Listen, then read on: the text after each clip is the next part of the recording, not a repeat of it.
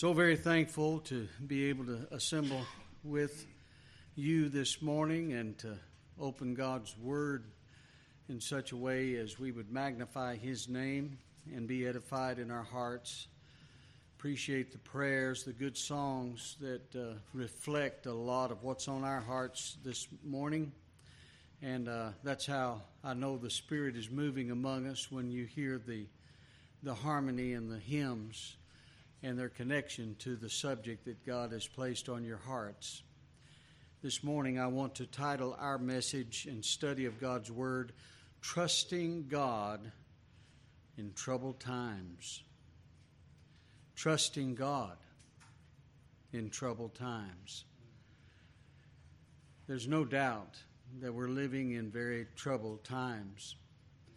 There's no doubt that we're living in what Paul refers to in 2 Timothy chapter 4, verse 1 as perilous times. Perilous meaning dangerous times. When we reflect on the condition of our nation, politically as well as economically and socially, and all of the invasion, the terrible invasion we're experiencing as a people. And it reminds us so much of many of the stories that we read in the Old Testament, one of which we're going to try to expound upon for a little while this morning. I'd like you to open your Bible with us to the book of 2 Chronicles, chapter 15. 2 Chronicles, chapter 15. I'd like to start out with the first 4 verses of this chapter. And the Spirit of God came upon Azariah, the son of Oded. And he went out to meet Asa, and said unto him, Hear ye me, Asa, and all Judah and Benjamin. The Lord is with you, while you be with him. And if ye seek him, he will be found of you. But if ye forsake him, he will forsake you. Now for a long season Israel hath been without the true God, and without a teaching priest, and without law. But when they in their trouble did turn unto the Lord, God of Israel, and sought him, he was found of them. But this morning we want to learn from God's Word what it means to trust God in troubled times. It's easy for us to trust God when things are good, when things are smooth, when it seems like everything in life just brings about joy and ease and comfort, and we experience a lack of obstinate opposition or reflection in our lives. But the 4 main points that I want to consider with you this morning is, where does trouble come from? I want to understand what it means when it talks about time or times of trouble in the Word of God. I want to understand how it is that we're commanded to trust or rely upon God during such times, and then lastly to see our true triumph that is only through Jesus Christ. Jesus Christ is the only hope for our nation. He's the only hope for our eternal life. When we think about trouble, we often think about what Job said in the midst of his trial of faith. He said in Job chapter 14, verse 1, Man that is born of woman is but a few days and full of trouble. The reason he would acknowledge that is because the source of trouble is sin. We live in a sin-cursed environment. We live in a broken world, a broken universe, a broken relationship between man and God. Adam's failure passed universal consequence, as we learn from Romans chapter 5, verse 12, when Paul said, death came by man, and so that death passed upon all men, for all have sinned. Jesus said in John chapter 16, verse 33, that in the world ye shall have tribulation.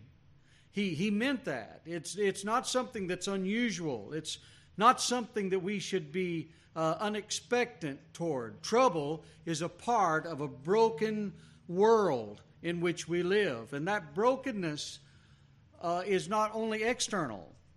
When we talk about trouble externally, we're talking about physical trauma. We're talking about economic upheavals, political unrest and inadequacy. We're talking about the reality of war that our world has been inundated with from the time of Adam. We're talking about inward trouble that comes often through fear, anxiety. You see it all around you. A lady the other day was asked to leave because she wore a belt that had wooden rods that measured 6 feet. 3 feet on each side of her and 3 feet in the middle, and she couldn't fit through the aisle. And they said, well, if you're not going to take that off, you need to leave the store. And that kind of phobia, you can't get within 6 feet of my space.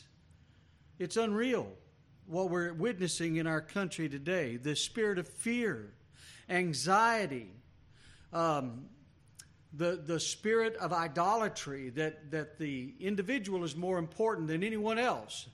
And everybody's truth is true, and everybody is able to identify themselves as whatever they want to be, and it be accepted.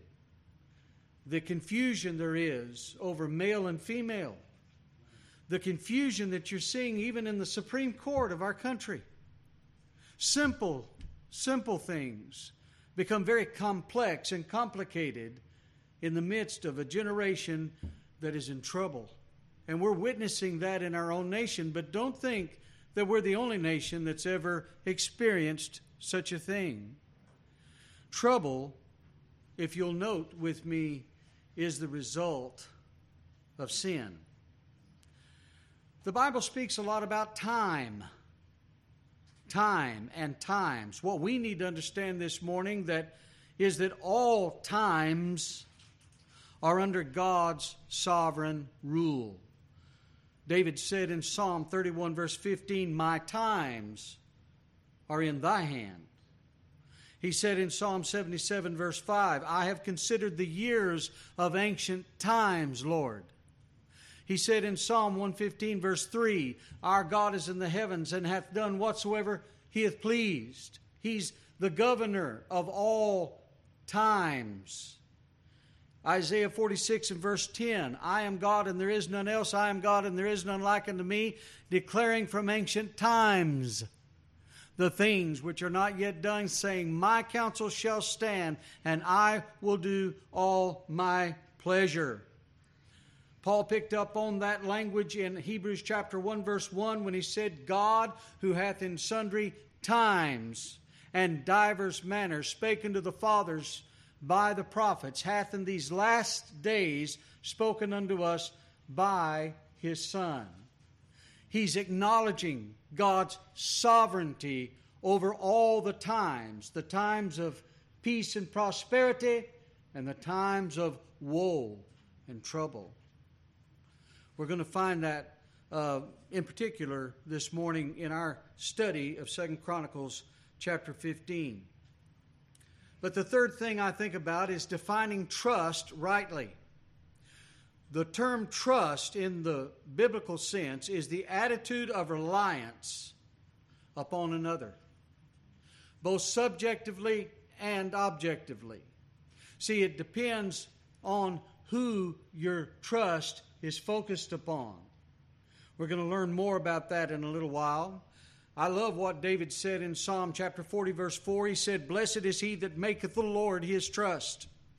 In Psalm chapter 9 verse 9, he said, the Lord will be my refuge in times of trouble. I love Isaiah chapter 12, verse 2, when he said, "Behold, God is my salvation. I will trust and not be afraid. For the Lord Jehovah is my strength and my song. He also is become my salvation." Also, Jeremiah chapter 17, verse 7, Jeremiah said, "Blessed is the man that trusts in the Lord, whose hope the Lord is." Objectively, our hope is in the Lord.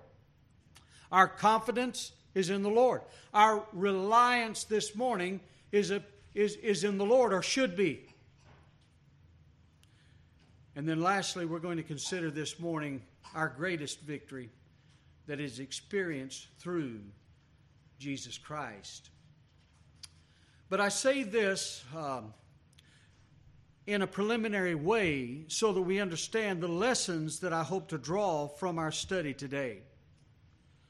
We're going back in time 900 years before the coming of Christ to one of the good kings of Judah, whose name was Asa. Asa is a Hebrew name that means physician. It's someone that God raised up at a particular time in the national identity of Judah, wherein the true worship of God would be preserved. Remember, Jesus Christ is going to come through what tribe? The tribe of Judah. All the other 11 tribes were absorbed in different parts of the world and in different peoples, but God preserved the nation of Judah because it would be through Judah that the Messiah would one day come 9 centuries later. So God has a plan for the nation of Judah, and He raises up these good kings, and one of those wonderful kings was Asa. Asa was the great-grandson of Solomon himself, and a very wise man to begin with. If you back up in 2 Chronicles chapter 14, Abijah, the father of Asa, who, by the way, was not such a good king, but Asa, it says in verse 1, Asa, his son, reigned in his stead. In his days, the land was quiet 10 years. Now, Asa reigned 41 years between 911 and 870 BC. And what's interesting is how much peace was attributed to the days of Asa. And it was as a result of Asa's dedication to God.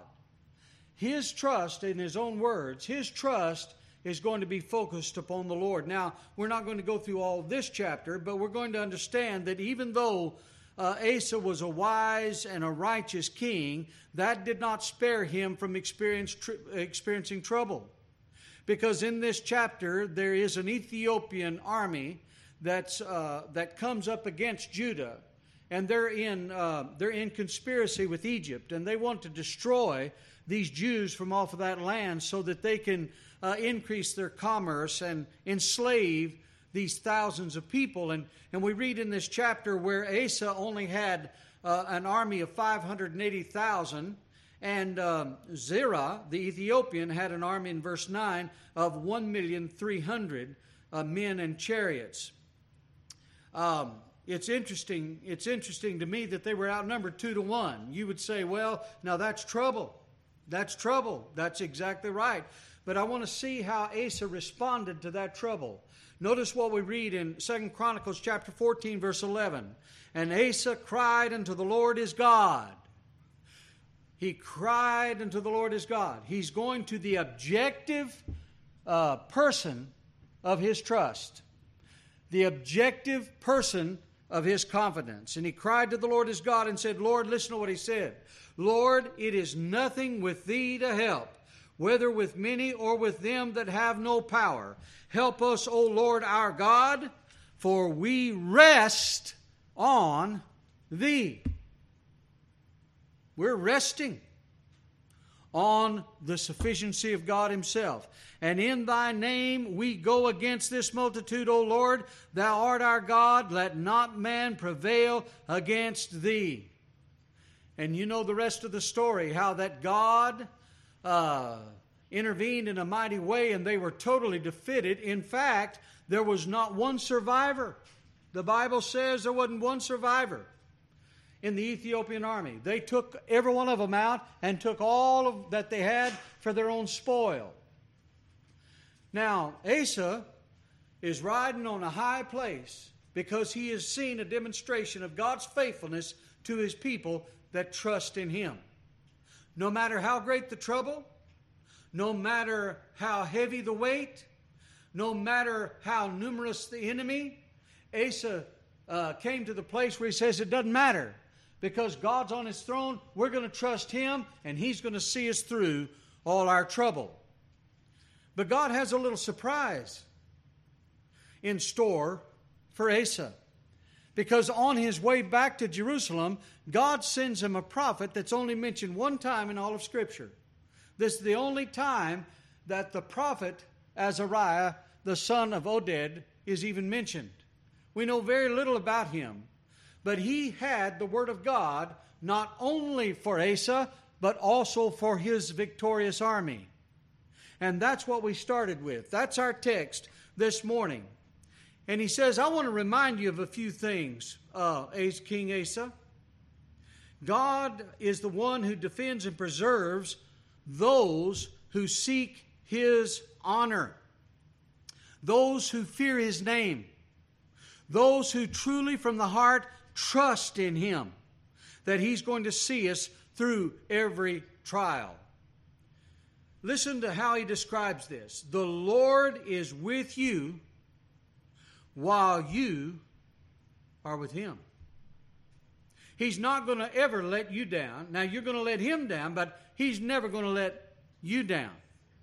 Those that draw nigh unto Him in confidence and rely upon the sufficiency of His grace and promise are never going to be disappointed. But He's warning Asa. He's warning the nation of Judah. And He's warning you and me this morning that we cannot place our trust in men or in armies or in political parties or in judiciaries. We cannot. We must put objectively our faith, confidence, and reliance upon the true God of heaven. I think that goes right with David's charge to Solomon back over in 1 Chronicles chapter 28 when David is passing the torch to Solomon, his son. He says something that really points to this reality, this charge to King Solomon. He says in 1 Chronicles chapter 28 and verse 20, and David said to Solomon his son, be strong and of a good courage and do it. Fear not, nor be dismayed. Don't be guided by fear. Don't be overwhelmed by the enormity of any task. You trust God to see you through. Don't be dismayed, for the Lord God, even my God, will be with thee. He will not fail thee nor forsake thee until thou hast finished all the work of the service of the house of the Lord. Do you understand what he's saying here? He's saying, Solomon, I'm not interested in trying to impose something, a burden upon you that you're not able to undertake. But I know that under God's blessing and your trust in Him, He's going to see you through. Watch verse 9 of 1 Chronicles 28. He says, Solomon, my son, know thou the God of thy father, and serve Him with a perfect heart and with a willing mind. For the Lord searcheth all hearts and understandeth all the imaginations of the thoughts. If thou seek Him, He will be found of thee. But if thou forsake Him, He will cast thee off forever. See, that kind of warning, it's a consistent warning all the way through the Old Testament Scripture. And that mandate is actually found in James chapter 4 and verse 8 in the New Testament. Because what James is saying to us is the same thing that David is charging Solomon with, that if you forsake the Lord, He will forsake you. If you turn your back on the true God of heaven, He's going to let you have your way. I believe that's what's happening to America today. the courts and the schools and all of the environment that we're living in is hostile to Christianity today because they have rejected the God of heaven. They've rejected not you, they've rejected God. They've rejected the truth of the Scripture and making equal, if you will, every form of religious application you can think of, including Satanism. All of these things are being not only introduced but encouraged in the public square. There's only one religion that is resulting in opposition and resulting in persecution today in America, and it's Christianity. Do you think that that's trouble? I think it's trouble, because America was established as a Christian nation upon Christian principles, and we should never be ashamed to acknowledge that fact. Never should we be ashamed to acknowledge that America was founded as a Christian nation. Now, it's a day of trouble now, but it was also a day of trouble in the days of Asa.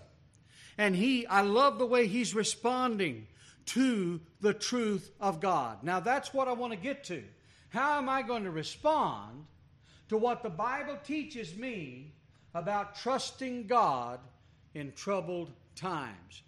Watch this. In 2 Chronicles 15, the prophet says something astounding, because there's a contrast between the way Judah is being led and the way that the 10 separated tribes of Israel were being led. During the 41-year period of Asa's rule over Judah, there were no less than 8 evil kings that rose up in Israel, each one worse than the one before them. And so the prophet says, he's going to draw attention to that contrast. He says in verse 3, "Now for a long season Israel," he's talking about the 10 tribes, northern tribes of Israel, "hath been without a true God." Why? As you study 1st and 2nd Kings, you find out that they slid into idolatry. They were worshiping every kind of God, every form of religion. They were lost. They lost their moorings.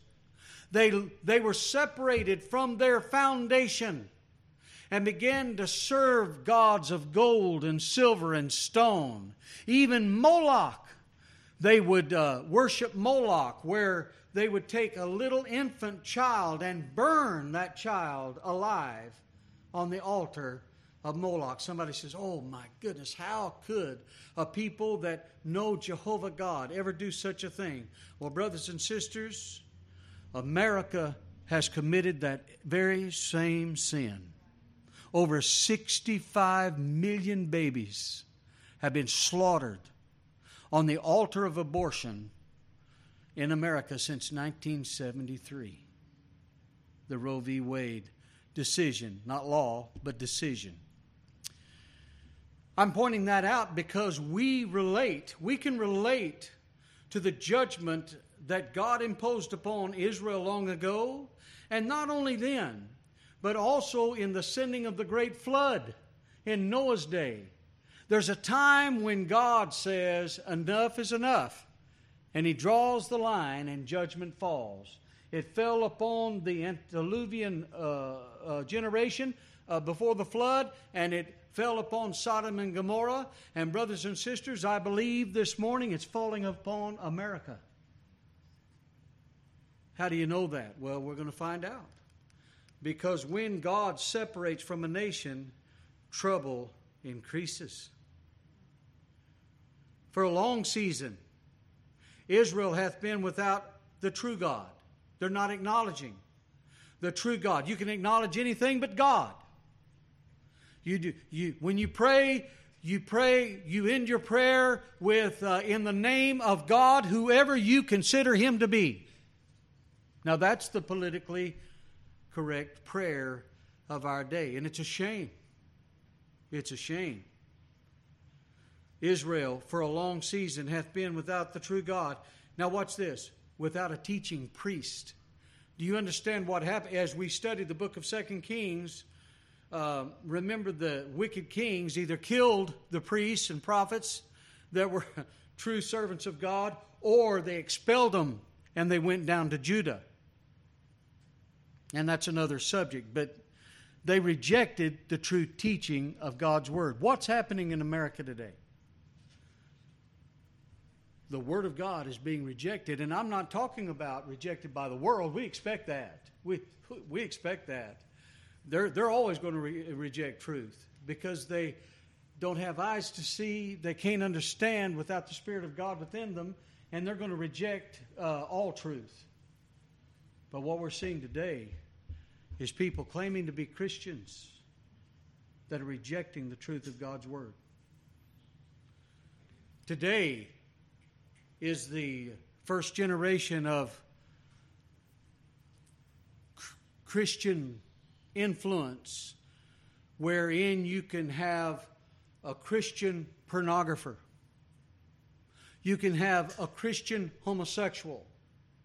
You can have a Christian LGBT transgendered people. You can have Christian everything. All they do is hyphenate whatever they want to be with the name Christian, and that means that they're okay and accepted.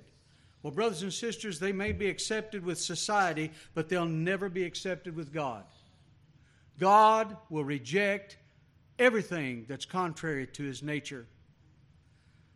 This is where Israel lost their moorings. They were a long time without the truth being taught, without the Word of God being expounded to them, and they lost their way.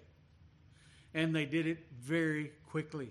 One generation is all it takes. And Israel was lost. You hear me this morning? What are we going to do about it? Listen to this. Israel without a teaching priest and without law. Do you understand what he means by that? Without law, without restraint. You know, the Bible teaches us that all men are evil by nature. Our broken, fallen nature, we're evil. But let me hasten to say this morning that we're not near as evil as we could be. There's something in the grace and mercy of God called common grace where God restrains evil.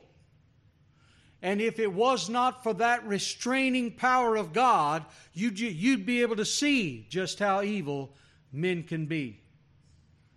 Read an article just recently about the Holocaust that a lot of people are even denying even happened. 6 million Jews destroyed, and a lot of them children, little children. Not because they were enemies of the state, not because they were any kind of an opposing factor in Germany, but they were a different race. They were a different religious identity. And because of that, they wanted to stamp them out. Brothers and sisters, that's evil, but that's not as evil as it could have been. America today is embracing every form of evil practice, every form of evil ideology, every form of evil political identity. Socialism is evil. It's evil. And it always opposes Christianity. Brothers and sisters, I'm trying to bring it to our footstep here. I'm talking about a nation in trouble. And we're in trouble. What are we going to do? We're going to do what Asa did. We're going to do what ancient Judah did. We're going to trust in the living God. And we're going to approach God through His Word, because His Word is the standard of all that's true. If you miss every point I make this morning, don't miss that one. Asa is being confronted by this prophet, and he's just warning him and us that we need to trust in the true God. We need the teaching of the Word of God, and we need the restraining power of the law of God. Verse 4, but when they in their trouble did turn unto the Lord God of Israel and sought Him, He was found of them. He will always be found of those who from the heart seek to return to Him, seek to receive forgiveness from Him and pardon from Him. And I'm so glad that that is the truth. Now let's follow on. Let's unpack this chapter and see how it relates to America today and you and I today. In verse 5, in those times there was no peace to him that went out, nor to him that came in. But great vexations are upon all the inhabitants of the countries. Do you see what he's describing? He's describing trouble. He's describing a sin-filled and sin-embracing society that has rejected the knowledge of God and rejected the governance of God and God's Word. And he says there's trouble in the land because they have rejected me. And nation was destroyed of nation and city of city. In other words, there's great division and racial strife going on all the way around. For God did vex them with all adversity. There's a day of trouble here. Be ye strong, therefore, and let not your hands be weak, for your work shall be rewarded. And when Asa heard these words of the prophecy of Oded the prophet, he took courage. Now, brothers and sisters, here's the pathway to victory. Here's the pathway to triumph. It takes courage.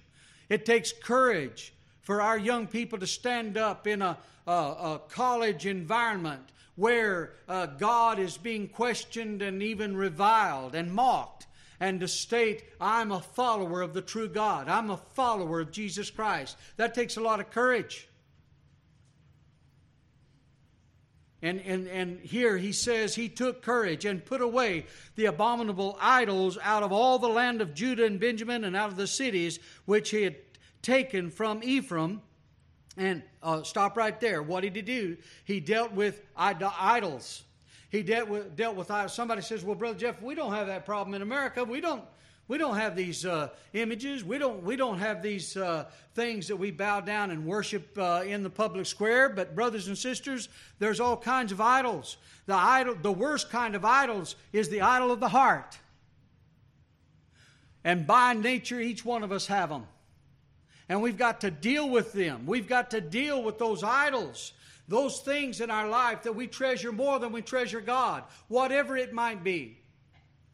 If we're going to be useful in the kingdom of God and useful in the work of God and useful in the ministry of the gospel, we're going to have to deal with those idols, because God is not going to fellowship idolatry.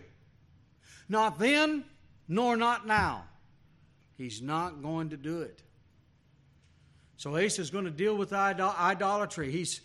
He takes out the abominable idols out of the land, and then he does something that I really treasure this morning, and he renewed the altar of the Lord that was before the porch of the Lord. Something that had been neglected. Something in a lot of places that had been torn down. The altars that belong to the Lord. Do you remember the ministry of Elijah? How that, remember Brother Nathan, this is his sugar stick right here. But in 1 Kings chapter 18, when Elijah is facing off with the 400 prophets of Baal, remember that story? And he just challenged them, and he says, listen, let's raise an altar, make a sacrifice on the altar, and the God that answers by fire, let him be God. Boy, and they all agreed. Do you remember? They all agreed. The one that answers by fire, let him be God. And the prophets of Baal built their altar, and I imagine it was a fancy thing. And they put that bullock on that altar, and they danced around that altar, and they cut themselves, and they cried out. They did everything in their power to get fire to come down from heaven to destroy or to accept that sacrifice, but nothing happened. Then the old prophet comes up. What did he do? He rebuilt the ancient altar. He didn't come up with a new altar. He took an altar that had been discarded, an altar that had been forgotten, an altar that had been mocked through the centuries, and raised it up again, put the sacrifice on the altar, and the fire from heaven came down. Asa is following that same pattern. He's saying, the true God, He's worth worship. Somebody says, well, Brother Jeff, I believe I can worship God anywhere and anyhow and any way I want to. And by the way, we can worship God in every aspect of our life. I'm not saying we can't, but I'm going to tell you there is a significance in the economy of God to the church, to the assembly of the community of believers, wherein we jointly offer sacrifices unto God. And I believe that's what he's talking about here. He's talking about drawing the families together so that they can focus upon worshiping the God who is our trust. So don't try to belittle the church. Don't try to belittle corporate worship, because it's very important in our battle against sin and shame in the world. He renewed the altar of the Lord that was before the porch of the Lord. And listen to this. And he gathered all Judah. Remember, I'm talking about community. He gathered all Judah and Benjamin. And notice this. And the strangers with them out of Ephraim and Manasseh. Why is he mentioning those tribes? Those were part of the 10 tribes that had been kicked out. They'd been kicked out of the idolatrous nation of Israel, and now they've came down into Judah to worship the true God. There's a remnant, you see, out of those tribes that came into Judah, for they fell to him, to Asa, out of Israel in abundance, when they saw that the Lord his God was with them. And they gathered themselves together at Jerusalem in the 3rd month in the 15th year of the reign of Asa. I wrote down 897 BC. What they were doing was observing the Feast of Weeks that occurs in the month of May and June in our calendar.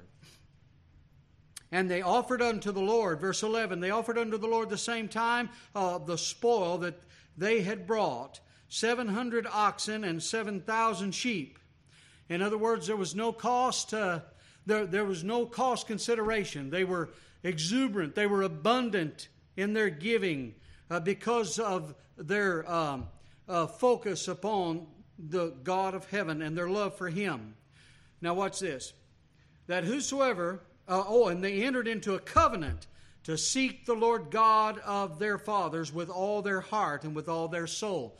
The reason I want to come down to that verse is because this is the response each of us ought to have to the Word of God. If God says it, I should believe it. If God says not to do it, I shouldn't do it. If God says to do it, I should do it. Even if I don't understand why. Even if I can't explain everything that God's up to. If God's plain, inerrant Word says that something is wrong, brothers and sisters, I don't care how many colleges, I don't care how many politicians, I don't care how many laws or Supreme Court says that it's okay. It doesn't matter to me. If God says it's wrong, it's going to be wrong eternally. Because God is not going to change His mind like you and I do. And sometimes trouble comes to get our mind back right. Much more could be said on that, but I wanted to capture that particular verse. Now, jump down for time's sake. We've got a lot of ground to cover.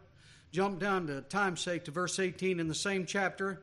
And he brought into the house of God the things that his father had dedicated. He's talking about Asa. Asa is going to do something. He's trying to lead the nation in a godly path, and he's dealing with the idolatry issue.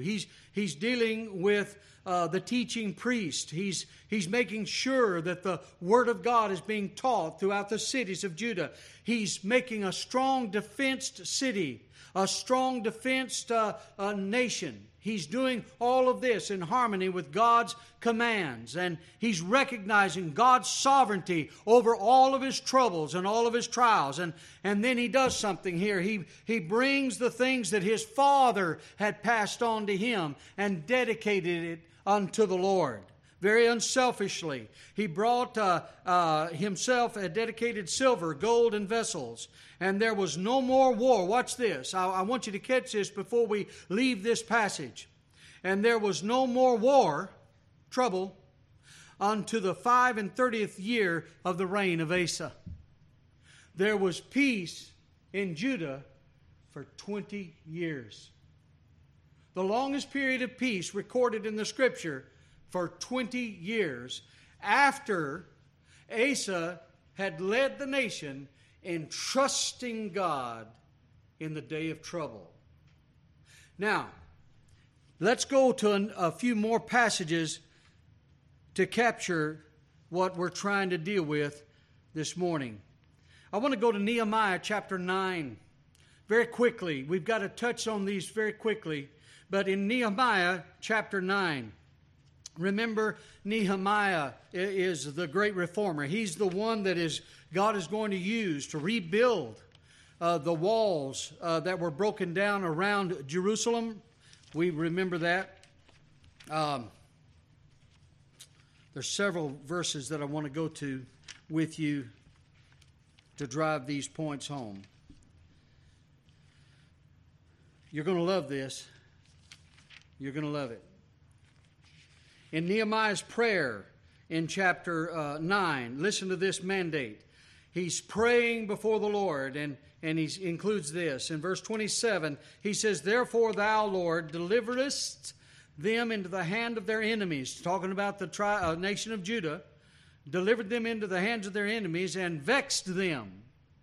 And in the time of their trouble," see, time of their trouble, "when they cried unto thee, thou heardest them from heaven, and according to thy manifold mercies, thou gavest them saviors who saved them out of the hand of their enemies." Brothers and sisters, I believe that God is able to raise up leaders after His own heart that will lead a willing people, will lead a submissive people, will lead an obedient people. And I'm going to say this, and I hope it's not offensive in any way, but it's just the truth. I believe that it's time for judgment to begin at the house of God.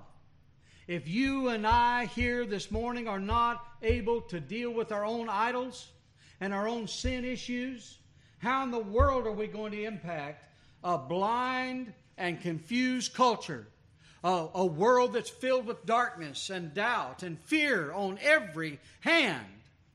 How are we going to impact them effectively and for the glory of God if we're not willing to deal with our own sins, our own transgressions? You follow me?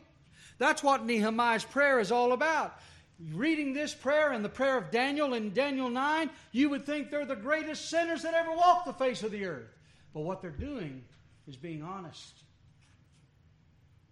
Some of us are not being honest with God. We think we're all right. We think we deserve better than we have. But I got news for you. Whatever we have, it's better than we could ever deserve. I believe that Nehemiah is a great example of that kind of leadership, as was Asa of old. It's important for us to pick up on this. Go with me, if you don't mind, go with me to Psalm chapter 9. Listen to this. Psalm chapter 9. And we're going to touch on these very quickly because I've got to get to the New Testament before I close this morning. But listen to this. In Psalm chapter 9, verse 9, "The Lord also will be a refuge for the oppressed, a refuge in times of trouble." It doesn't matter what kind of trouble we're talking about, interior or exterior trouble. It doesn't matter. Individual or corporate trouble. It doesn't matter. God is the answer. God is the one that has the remedy and the solution. And verse 10, "And they that know thy name will put their trust in thee, for thou, Lord, hast not forsaken them that seek thee." See, those that objectively rely upon the promises of God and His sacred truth and His immutable character, His unchanging character, the God of the old days is the same God today. That's why we have such a firm foundation to stand upon. You see, in the windy day, in times where there's a hurricane a-blowing, in the times of a tornadic activity, politically or economically or physically or even spiritually, the solid rock that we're standing on is the Lord Himself. That's what David is acknowledging here. And don't forget Psalm 27, verses 4 and 5. One thing have I desired of the Lord, and that will I seek after, that I may dwell in the house of the Lord all the days of my life, to behold the beauty of the Lord and to inquire in His temple. Watch this. For in the time of trouble,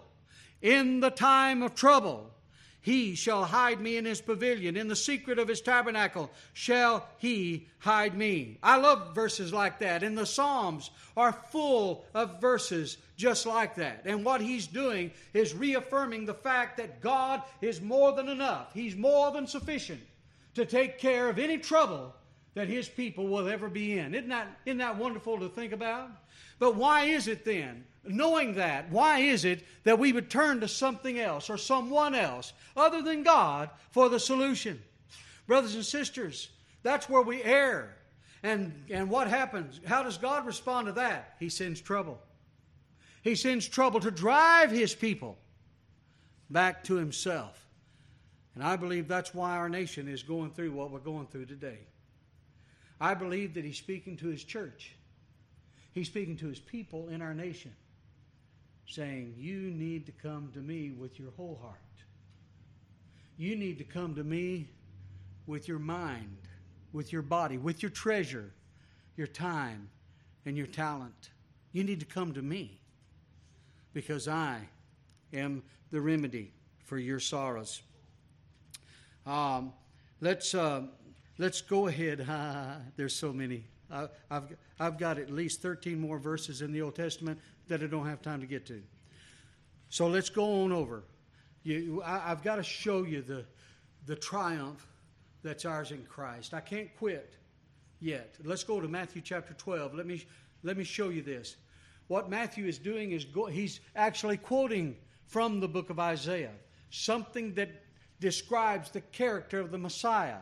He's actually quoting Isaiah 42 verses 1 and 2 when he's relating it to the Messiah, to Jesus Christ. Now watch what happens here in Matthew chapter 12. I'm going to back up to show you the trouble before I show you the solution. Here's the trouble, verse 14.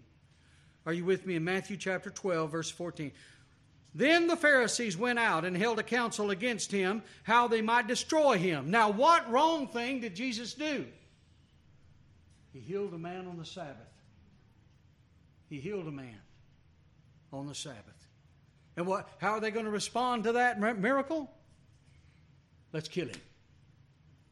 Let's remove Him. But when Jesus knew it, verse 15, He withdrew Himself. See? He's not going to impose His presence on a people that reject Him or that don't want His fellowship. He's not. He withdrew Himself from thence, and great multitudes followed Him, and He healed them all. Don't you just love that? There's no case, there's no condition, there's no trouble beyond the ability of God to heal. He healed every one of them. He demonstrated His deity and His power over all disease in that very moment. And He charged them, saying, deposit $10 into my bank account and I'll make sure that you make it to heaven. Wrong translation. Go contact all the newspapers and television stations and make sure everybody knows my name, address, and bank account number. No, wrong translation. Listen, He charged them that they should not make Him known. See, what he was going to do was between him and God. He wanted it to stay between him and God. You know why? What he's teaching us is that the object of our worship is never men. It's never denominations. It's never churches. It's not. It's him. It's about God's glory. He says, that's who I want you to thank. And that's who I want you to serve. Now, here, catch this. Verse 17. That it might be fulfilled. Remember, that is a purpose statement. This is why he did that way. That it might be fulfilled, which was spoken by Isaiah the prophet. Remember, I told you Isaiah 42, 1 and 2. Behold my servant. This is talking about Jesus. Behold my servant whom I have chosen, my beloved, in whom my soul is well pleased. I will put my spirit upon him, and he shall show judgment or justice to the Gentiles. He shall not strive. Listen carefully, children of God. He shall not strive nor cry, neither shall any man hear his voice in the streets. A bruised reed he shall not break. Listen, have you been bruised lately? Have you been in trouble lately? Do you have some struggles that you're facing in the near future? Brothers and sisters, that's a bruised reed. What is he going to do to a bruised reed? Is he going to just go ahead and break it and destroy it? No. He's not going to do that. He's not going to break it. He's going to restore it. And smoking flax shall he not quench. Smoking flax or a wick in a lamp. Instead of dousing it in water, he's going to relight it. Till he sends forth judgment unto victory. And here's what I want. And in his name shall the Gentiles, what? In his name shall the Gentiles trust. See, if you're not a Jew this morning, you're a Gentile, right? Well, that's talking about us. What he said back then, 2,000 years ago, he said for us. So that we would understand that Christ is the object of our trust. Not men or systems of men, but Christ Jesus alone. He's the answer and the remedy for all of our trouble and inadequacies. And lastly, we're going to the words of the Apostle Paul that we find in 2 Corinthians, in the book of 2 Corinthians. I think about this in chapter, two passages here in 2 Corinthians chapter 2 and 2 Corinthians chapter 1. Somebody says to me, and this is often the case, people, we mention them in our prayer meetings, people that have these terrible diseases and terrible things that happen to the people that we love and love us and love God and love the church and love the truth. And it just seems like they're living right and they're trying to honor the King, and yet they have trouble. What's going on here? Has God forsaken them? Listen to what Paul says, would you? He says in 2 Corinthians chapter 1, beginning with verse 3, Blessed be God, even the Father of our Lord Jesus Christ, the Father of mercies, plural, and the God of all comfort, who comforts us in all our tribulation, all our trouble, and here's why he's doing it, that we may be able to comfort them which are in trouble by the comfort wherewith we ourselves are comforted of God. If I never went through a sickness, how can I minister to somebody that's passing through a sickness? If I never experienced loss, if I never experienced a disease, if I've never experienced disappointment, how can I minister to someone that is going through those things, you see? So Paul says sometimes God sends trouble so that we can benefit others.